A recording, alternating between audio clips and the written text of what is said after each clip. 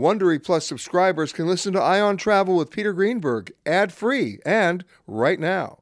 Join Wondery Plus in the Wondery app or on Apple Podcasts. This spring, if you'd rather spend time enjoying your lawn instead of trying to keep it alive, there's good news. TruGreen is the easiest and most affordable way to get a beautiful lawn. All you have to do is water and mow, and they'll do the rest. Weed control, fertilization, aeration, and even some things you might not even think of. They'll do all of it, while you can do literally anything else. With TruGreen, you can have your lawn looking as good as a putting green. That's not hyperbole. TruGreen is the official lawn care treatment provider of the PGA Tour. TruGreen offers a satisfaction guarantee, and they have a verified best price promise, which guarantees you the lowest price with no compromise on quality. You do you. Let TruGreen do your lawn care. Visit TruGreen.com to get the best lawn at the best price with the best people guaranteed. This episode is brought in part to you by Audible, your go-to destination for thrilling audio entertainment. Whether you're looking for a hair-raising experience to enjoy while you're on the move or eager to dive into sinister and shocking tales, Audible has an exclusive collection of thrillers from best-selling authors that will keep you on the edge of your seat. Like James Patterson's first audio-only thriller, The Coldest Case. Experience stories like never before, where every chilling detail is brought to life by captivating sound design. Plus, as an Audible member, choose one title a month to make yours forever. And now, new members can try Audible free for 30 days. Just visit audible.com/WonderyPod or text WonderyPod to 500-500. That's audible.com/WonderyPod or text WonderyPod to 500-500. Have you ever covered a carpet stain with a rug? Ignored a leaky faucet? Pretended your half-painted living room is supposed to look like that? Well, you're not alone. We've all got unfinished home projects. But there's an easier way. When you download Thumbtack, it's easier to care for your home from top to bottom. Pull out your phone and in just a few steps, you can search, chat, and book highly rated pros right in your neighborhood. Plus, you'll know what to tackle next because Thumbtack is the app that shows you what to do, who to hire, and when. So say goodbye to all those unfinished home projects and say hello to caring for your home the easier way. Download Thumbtack and start a project today. Rakuten's Big Give Week is back with 15% cash back. It's a festival of savings at hundreds of stores, including Doc Martens, Ninja Kitchen, and Hotels.com. Prep for summer and save big on beauty, travel, electronics, and more. It's one of Rakuten's biggest cashback events, and it's on May 6th through May 13th. Join today for free and get an extra 10% cashback boost. Go to Rakuten.com or download the Rakuten app today. That's RAKUTEN. Shoppers get it. T-Mobile has invested billions to light up America's largest 5G network, from big cities to small towns, including right here in yours. And great coverage is just the beginning. Right now, families and small businesses can save up to 20% versus AT&T and Verizon when they switch. Visit your local T-Mobile store today.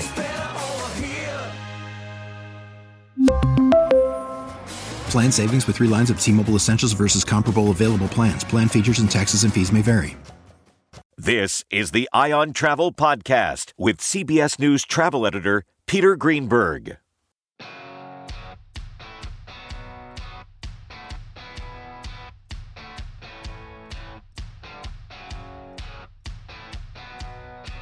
Hi there, everybody. Peter Greenberg here with another edition of the Ion Travel Podcast.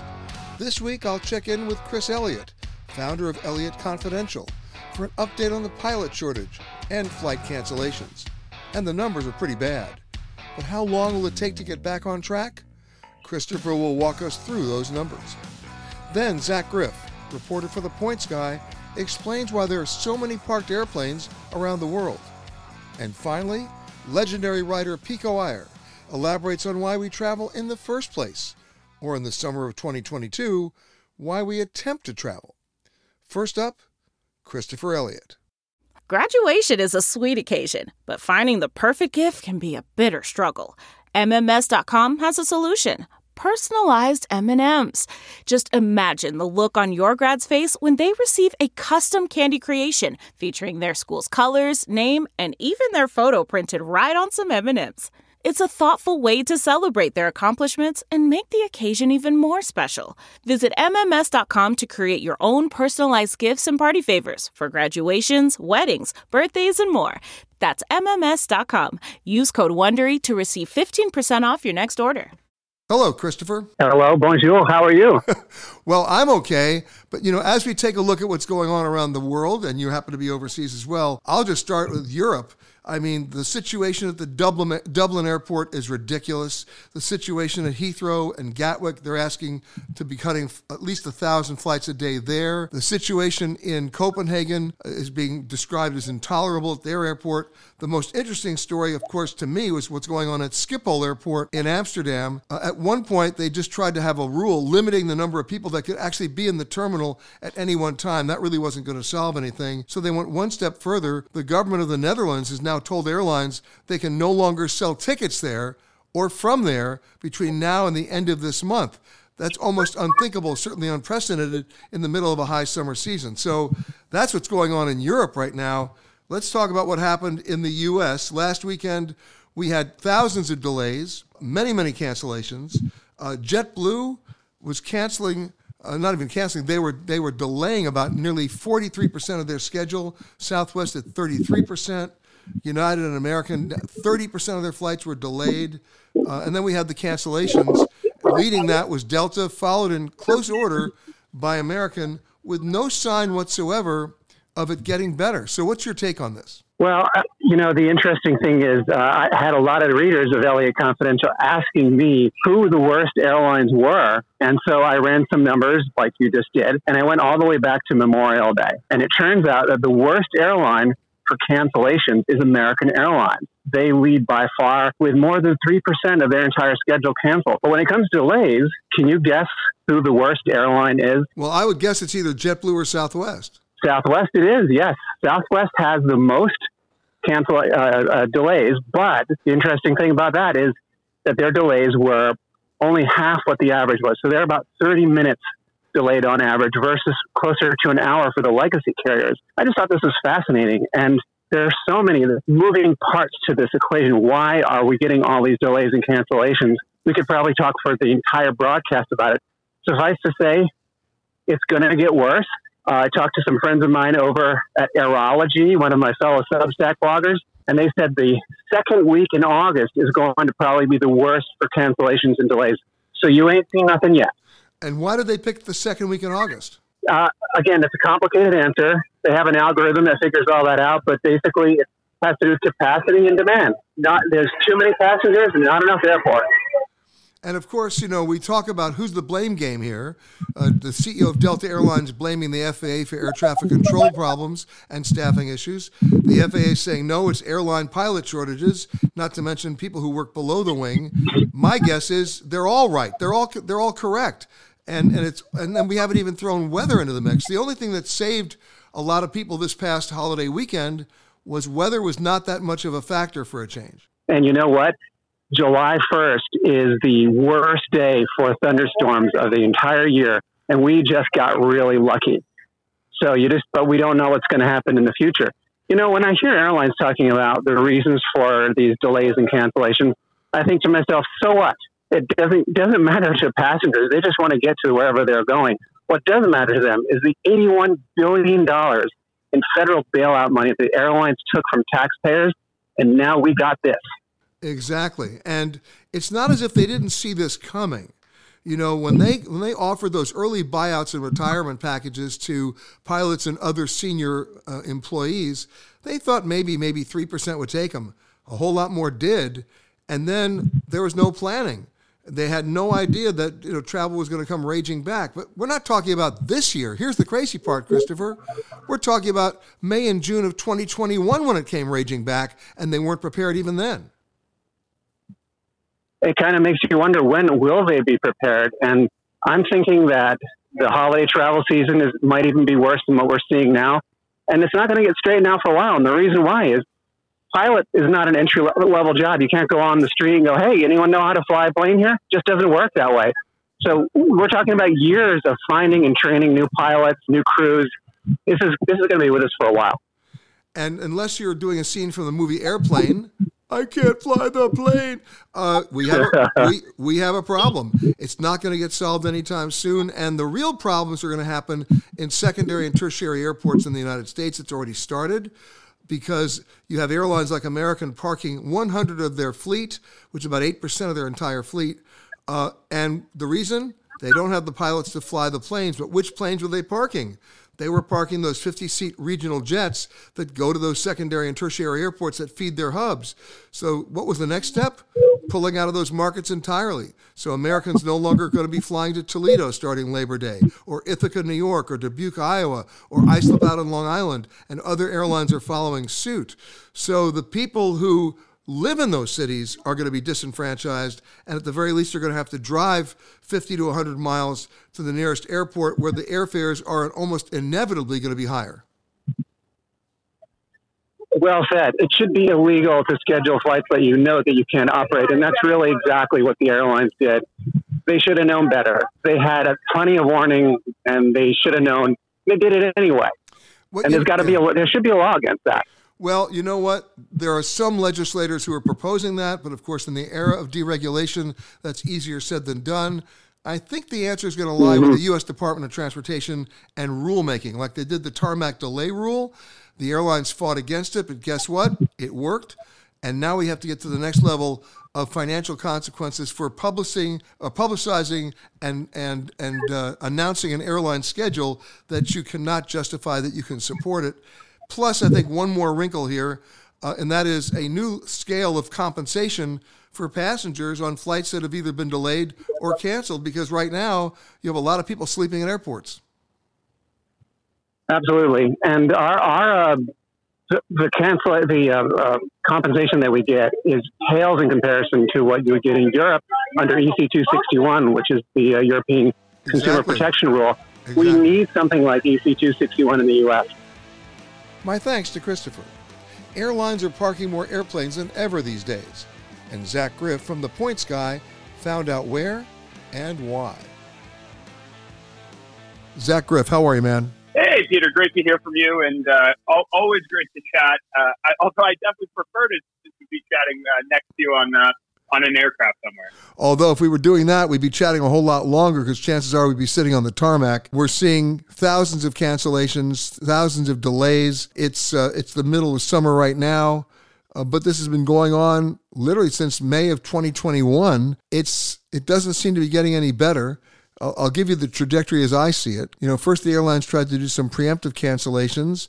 Didn't work. Then they started canceling routes for the summer. That, didn't work either. And now some airlines are literally announcing, guess what? We're parking planes and we're stopping service entirely at some cities. We've seen American do that to a number of cities. United's done it. Delta's done it. And it's not because there's lack of demand, right? The folks in Toledo, Ohio, and Ithaca, New York, and Dubuque, Iowa, and especially out in Islip, Long Island, they want to fly, and they have been flying. So this is all sort of counterintuitive of cutting routes at the height of summer, which of course you never would do unless it's totally desperate, and then ending service at the height of summer, which nobody ever does either. So, okay, I think it's like crazy time. What's your take on it? No, I mean, I agree. I think it really goes back to, thinking about where our issues came from in the air industry, in this industry at the start of the pandemic, right? So the airlines went ahead and they went out and retired a ton of planes. They parked their fleet and they laid off, or, a bunch of people took, bailout packages and whatnot. The airlines took them and employees, they took early outs and left. And so they did that. Now, basically 2 years later, we are basically back to 2019 in terms of demand, in terms of number of people, number of flights that are out there, certainly domestically. But the infrastructure is just not there right now to support the airlines say it is. We've seen week after week with the thousands of cancellations, and it was never like this before. It's a crazy stat since the start of the pandemic. At least 50 airports have lost service across the nation from our from big mainline carriers like your Deltas, your Uniteds, your Americans of the world. They're primarily, as you mentioned, these smaller regional cities. The airlines are struggling to find pilots to fly these flights. They don't have, there's this nationwide pilot shortage. In the first cities to lose service are typically these smaller regional ones that are served by, affiliate airlines, express operations. And it's really especially tough for cities that are losing air service entirely. It's really airman headed out there. And I got to tell you, in a couple of days, I'm going to be flying, or at least I'll take this back. In a couple of days, I'll be attempting to fly from Washington, D.C. to Bangor, Maine. It's listed as a nonstop. They have 2 a day. And I'm actually convinced I'm not leaving. I'm going to go to the airport and make believe I'm leaving. But this is on one of those, 50-seat RJs, regional jets, that the airlines are continuing to park. And I don't have a plan B. Yeah, well, I mean, I really think nowadays, first of all, pack your patience. There's no question if you're going to the airport, not just pack your patience, but also, bring a plan B. Think about it, whether maybe for you, Peter, whether that means connecting in Charlotte or even having to stop in New York or something. Obviously, that's not ideal. You book a nonstop flight, but if you got to be somewhere these days, you really have to show up with an A, a B, and maybe even a C. Especially if the weather isn't looking good, or the flight operations in the days or two leading up to your flight haven't been on time, and there've been a bunch of cancellations. We've seen this domino effect repeat week after week, where there's maybe a snowstorm. It was in the winter. Now it's summer thunderstorms happening now, whether it's in the Northeast or in the Southeast or in Texas or whatnot. But all it seemingly takes at this point is one small thing somewhere in an airline's network to have a cascade effect across the entire operation. It means that crews are out of place, aircraft aren't where they're supposed to be. And the airlines used to be much more nimble before the pandemic and getting things restarted, basically. But we've seen they just can't restart and get back on their feet again. Zach, I saw a story that you put out the other day that Senator Richard Blumenthal from Connecticut, who's been on our show a lot, is actually pushing for an airline passenger's Bill of Rights that would, as you reported, among other things, require airlines to cover passengers' meals and lodging costs if they're delayed more than 4 hours. My experience in covering these sorts of bills is that in the age of deregulation, which, by the way, I don't want to feel too old, goes back to 1978, the airlines will just march right into federal court and say the states don't have any jurisdiction, and neither does the federal government, and it gets and the court basically supports the airlines based on the Airline Deregulation Act of 1978. So does this bill even have a chance? We've been talking about this for years.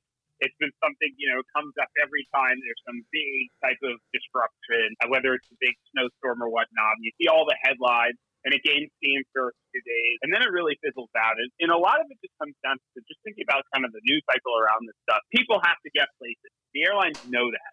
And so whether it's a meal voucher or a hotel stay or whatnot, they don't necessarily want to make it easy because, of course, they're going to have to foot the bill if they start giving it out. And, they'll say that that'll lead to higher fares and all the things that they warn would happen. But, whether something like that would actually pass or come to fruition, that's probably a long shot. That's not to say, however, that there are kind of enshrined passenger rights. And one of them I actually love to report about, and a lot of people don't know this, is that if your flight is actually delayed or canceled by the airline, you have a right by the United States Department of Transportation to a refund. That's not a voucher. That's not a future travel credit. That is a money back to your credit card. And one of the reasons why, especially this summer, that rule is so important is that if you are delayed or if you do face a cancellation with, Delta or American United, whichever airline you're flying with, you can go ahead, collect your money, and go and rebook on an airline that's, maybe operating on time or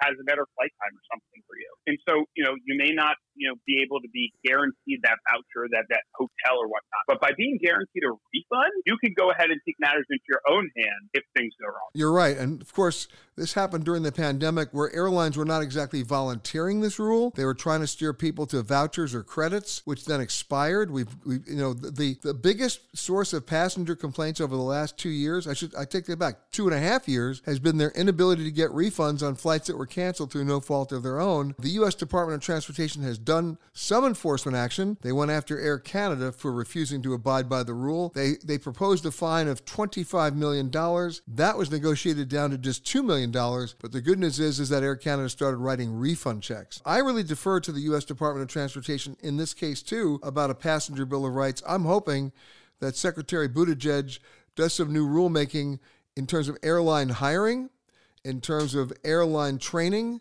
and in terms of airline transparency in scheduling. Zach, I saw a story the other day where the airline said, we need to hire more people in customer service. And I said, actually, no. All you're doing is hiring more people to apologize. That's not going to solve the problem. You got to hire people who can actually operate the planes and support an unrealistic schedule that you've had for quite some time. That's what we're really dealing with. Oh, absolutely. And I mean, the feds have called meetings with the CEOs, and they've really kind of reiterated that you've got to get your act together. And the airlines say they're doing it. As we've seen time and again, they keep these cancellations and delays keep coming. If you're traveling this summer, got to pack your patience. You got to think back to having a plan B and know that always, if something goes wrong with your flight, you're entitled to. And by the way, even Secretary of Transportation Buttigieg had to have a plan B, because right after he had that come to Jesus meeting with the airline CEOs and told them, you got to stress test your schedules, you got to get your act together, you can't overschedule your airline, he left his office, went to Washington Reagan for his flight from D.C. to New York, and they canceled his flight. His plan B was stay in the car and drive, which, by the way, on the Washington and New York route might actually always be a better idea, but that's another issue that even predates the pandemic. But you know what, Zach, you're right. People do need a plan B, C, and D. I'm on F and G, by the way, simply because I see what's going on with scheduling. The scheduling guys are still not talking to the operations guys. And they realize, the scheduling guys go, oh my God, look at all this demand. We got to put flights on. And so they do, but there's nobody to operate them. And then you throw in one weather incident and the system melts down. We've seen that happen time and time again. Yeah. And, as I think about how we go through and how the airlines improved and take learnings from this summer, I really hope, as you mentioned, that, the integration between scheduling, networking, route planning, everyone in the airline needs to be solely focused on, can we operate this flight? And the realities are different now, as we talked about, with regards to less staffing, with regards to, more weather systems that are popping up. Even the playbook from 2019, which, the airlines are so quick to go back to, it's such a great time for them. They're making so much money. We're in a different state of the industry right now. It's been 3 years. And we just have to start living with this new normal, like, the rest of the country has done with regards to all the other things, pandemic restrictions and whatnot. The airlines need to just recognize that. My thanks to Zach. I've always said that we don't travel because we want to travel. We actually travel because we need to travel. It's part of our cultural DNA. Writer Pico Iyer has some thoughts on why we continue to travel, in spite of all the obstacles. What makes a life a good one? Is it the adventure you have? Or the friends you find along the way? Maybe it's pursuing your passion while striving to protect, defend, and save what you believe in every single day. So what makes a life a good one? In the Coast Guard, we think it's all of the above and more. But you'll have to find out for yourself. Visit gocoastguard.com to learn more. Pico, welcome back. Peter, it's great to talk to you again. Anytime I think of thoughtful travel, my thoughts turn to you, because you're not just going to check off a box on some bucket list. You're going to immerse yourself. You're going to think. You're going to learn. And out of that comes so many of your books, but out of that also comes so many revelations about the nature of travel, or perhaps even the definition of it these days. So I guess I have to ask you, where have you been traveling lately, especially in this post-pandemic world? Well, I was in Zanzibar in the first week of March, a place I dreamed of as a little boy, but never could be confident I would see in person. I sailed across the Indian Ocean to the Seychelles. And also, throughout the pandemic, I was actually going back and forth across the Pacific between my mother's house here in California and Japan, where my family is. But you're absolutely right. When you were talking about how I love to travel, I often think of two things. First, our generation is the first in human history where we can easily talk to somebody across the world, and you and I could, if we save the money, can be in Tibet or Tierra del Fuego tomorrow. And secondly, I think we all know, even during the pandemic, we're in this global neighborhood. So we need to know the neighbors. And many of our neighbors across the world can't visit us. So I think it's up to us in a relatively prosperous place like the U.S. to go and see them and initiate the conversation. You know, you mentioned Zanzibar. I have always fantasized about Zanzibar since I remember the original Bob Hope and Bing Crosby movie, The Road to Zanzibar, with Dorothy Lamour. And of course, that was a comedy. But the word Zanzibar, I'll tell you, the very first time I heard of Zanzibar, my father, who was a doctor, had a patient. His name was Mr. Bentheim. And in 1929, talk about luck, I wouldn't call it foresight, pretty much luck. He took every dime he owned and invested in a small company called International Business Machines, otherwise known as IBM. And by the time I was about 6 or 7 years old, this man, Mr. Bentheim, had made so much money just on his dividends from the stock that he moved full-time to an ocean liner called the Franconia. It's one of the Cunard ships. And all he did was sail around the world 180 days one year, 180 days the next 6 months. And once a year, he would come into New York City, and my father, who was his doctor, would take me down to the harbor so he could perform his examination on Mr. Bentheim. And every time I went there, Mr. Bentheim would give me the stamps he collected for me on his travels around the world. And of course, that's when I first learned about Zanzibar. It was such a romantic name, such a romantic notion. And then I finally got a chance to go last year. And I have to tell you, I was not disappointed. And I'm sure you weren't either. No, I agree with you. Such a romantic name. I remember as a little kid, I thought if they allow proper names in Scrabble, Zanzibar is the word I'm going to use to get all those triple word scores. And yeah, I mean, just as you found, it's only, I think, 20 miles off the coast of East Africa, but it's completely its own world. And one of the things I enjoyed was, as you saw, I'm sure, when you're walking down the old parts, you see a face and you really can't tell if she's African or Arabian or Indian or Persian, because it's this wonderful confluence for 1,000 years of all these different cultures. So not like anywhere else I'm ever going to see, I think. And, you know, when you take a look at the history of Zanzibar and who came, you just mentioned the Arabs, the Portuguese, the British came at one point, the Germans were there. And of course, 20 miles away, and it wasn't called Tanzania, it was called Tanganyika. The Germans had it for a while, the British had it for a while.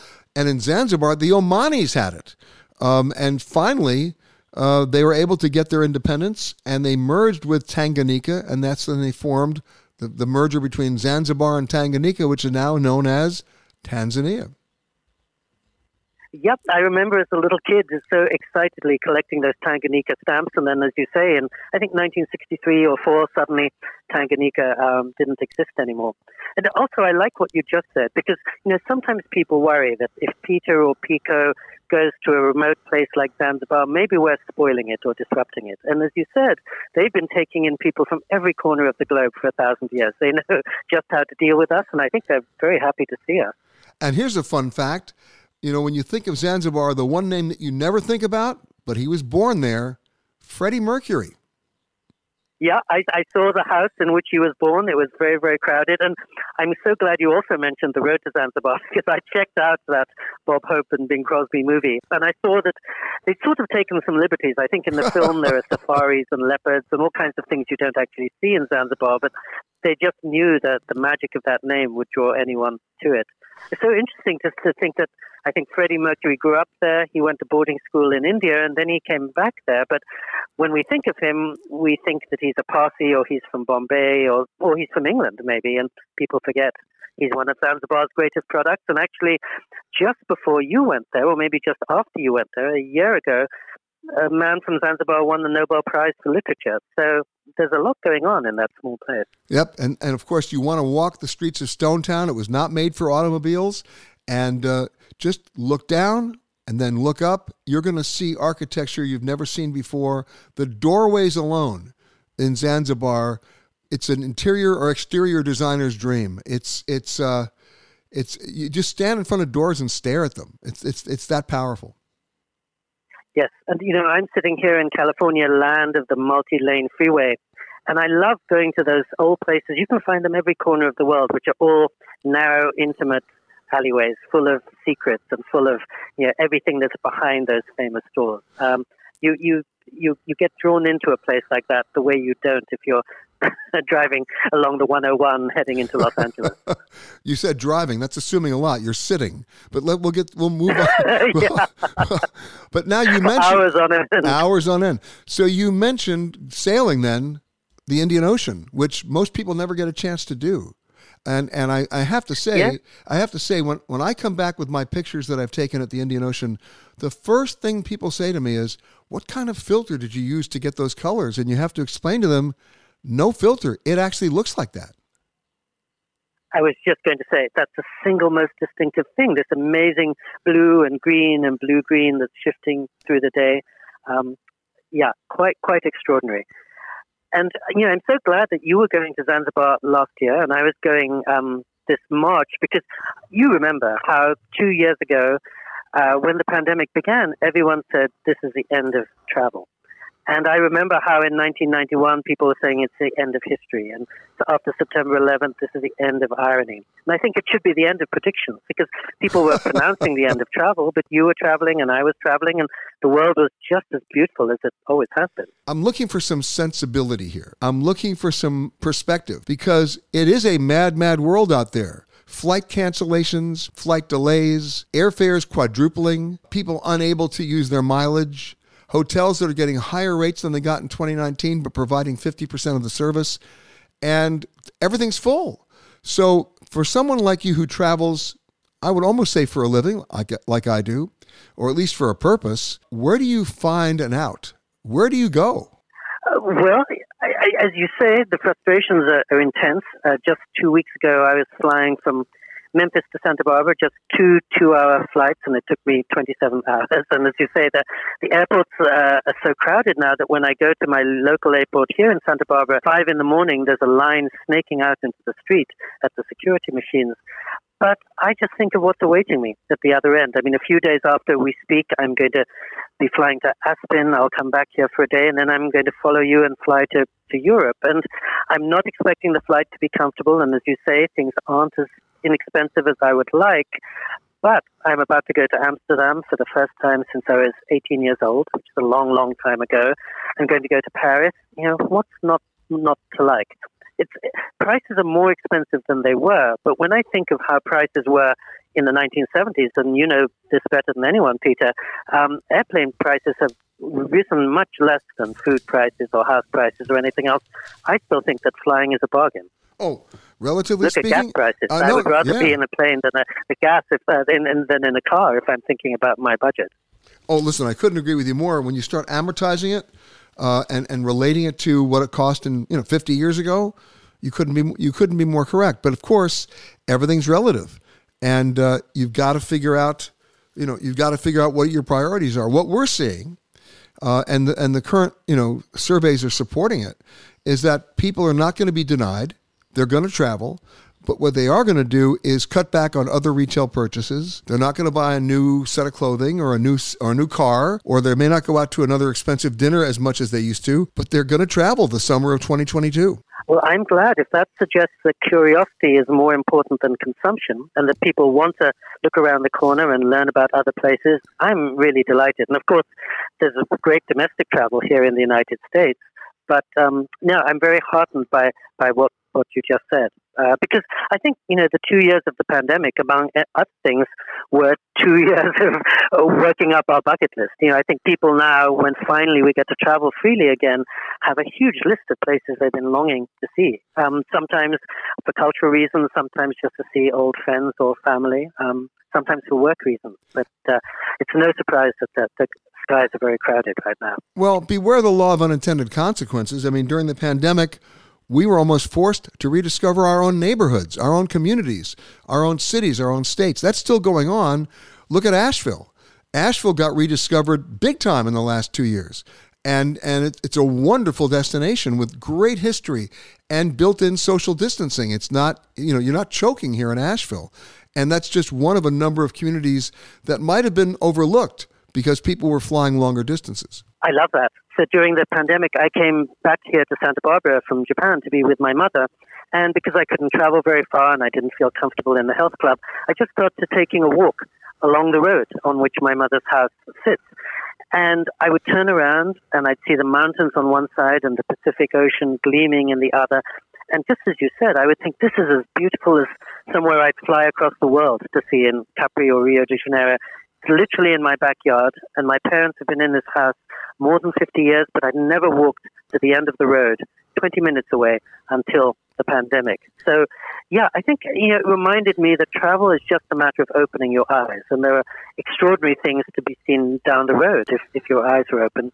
But that never diminishes the extraordinary things to be seen across the world in Zanzibar and everywhere else. And one of your books is called The Art of Stillness, which is a different way to approach travel entirely. Yeah, I mean, it was a book I wrote for the TED, and then I gave a talk for TED, and it turned out to be good preparation for the pandemic. And I think my basic feeling was that when you or I take a trip, we really enjoy taking in new sights and sounds and smells and people.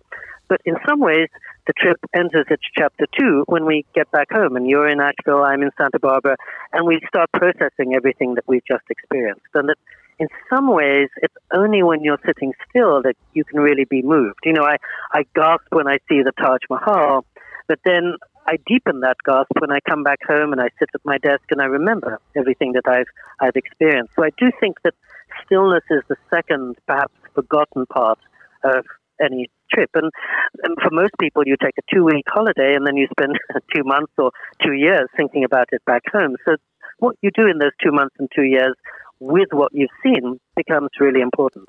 And I think most of us come back from our trips not just with keychains and postcards, but with memories. And you're right. What are you going to bring back that really changes you? I think that's the question I always ask myself.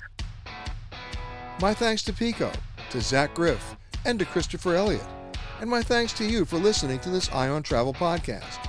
For more conversations with the world's leaders in travel, as well as answers to your travel questions, be sure to rate and review this podcast wherever you happen to listen to podcasts.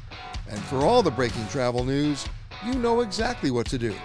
Just log on to petergreenberg.com. The Eye on Travel podcast is produced by Amanda Morris and Anthony Protis-Chung. For more content from Peter Greenberg and the Eye on Travel team, visit petergreenberg.com. Eye on Travel is a production of CBS News Radio. If you like Eye on Travel with Peter Greenberg, you can listen early and ad-free right now by joining Wondery Plus in the Wondery app or on Apple Podcasts. Prime members can listen ad-free on Amazon Music. Before you go, tell us about yourself by filling out a short survey at Wondery.com/survey. The Hargan women seem to have it all. From the outside looking in, we were blessed. My mom was amazing. But as detectives would soon learn, there was a lot going on inside the Hargan household. Ashley and I have been calling my mom and the house and Helen. Okay. No one's answering. 63-year-old Pamela Hargan gunned down in her own home. Her youngest daughter, Helen, lay dead upstairs. Patrol, when they arrived, assumed or thought that there might have been a murder-suicide. But for the detectives on the scene, there were things about the scene itself that were concerning to us on day one. Who would want to kill their mother and their little sister? There is no boogeyman here. It is exactly who we think it is. I'm Peter Van Sant from 48 Hours. This is Blood is Thicker, the Hargan Family Killings. Listen to Blood is Thicker, the Hargan Family Killings, wherever you get your podcasts. Hi, this is Jill Schlesinger, CBS News business analyst, certified financial planner, and host of the Money Watch podcast. This is the show where your money is not scary. It is a show that's all about you. It's your questions that make it possible for me to provide unconventional and entertaining insights on your money, and maybe more importantly, on your life. Follow Money Watch wherever you get your podcasts. You can listen ad-free on the Amazon Music or Wondery app.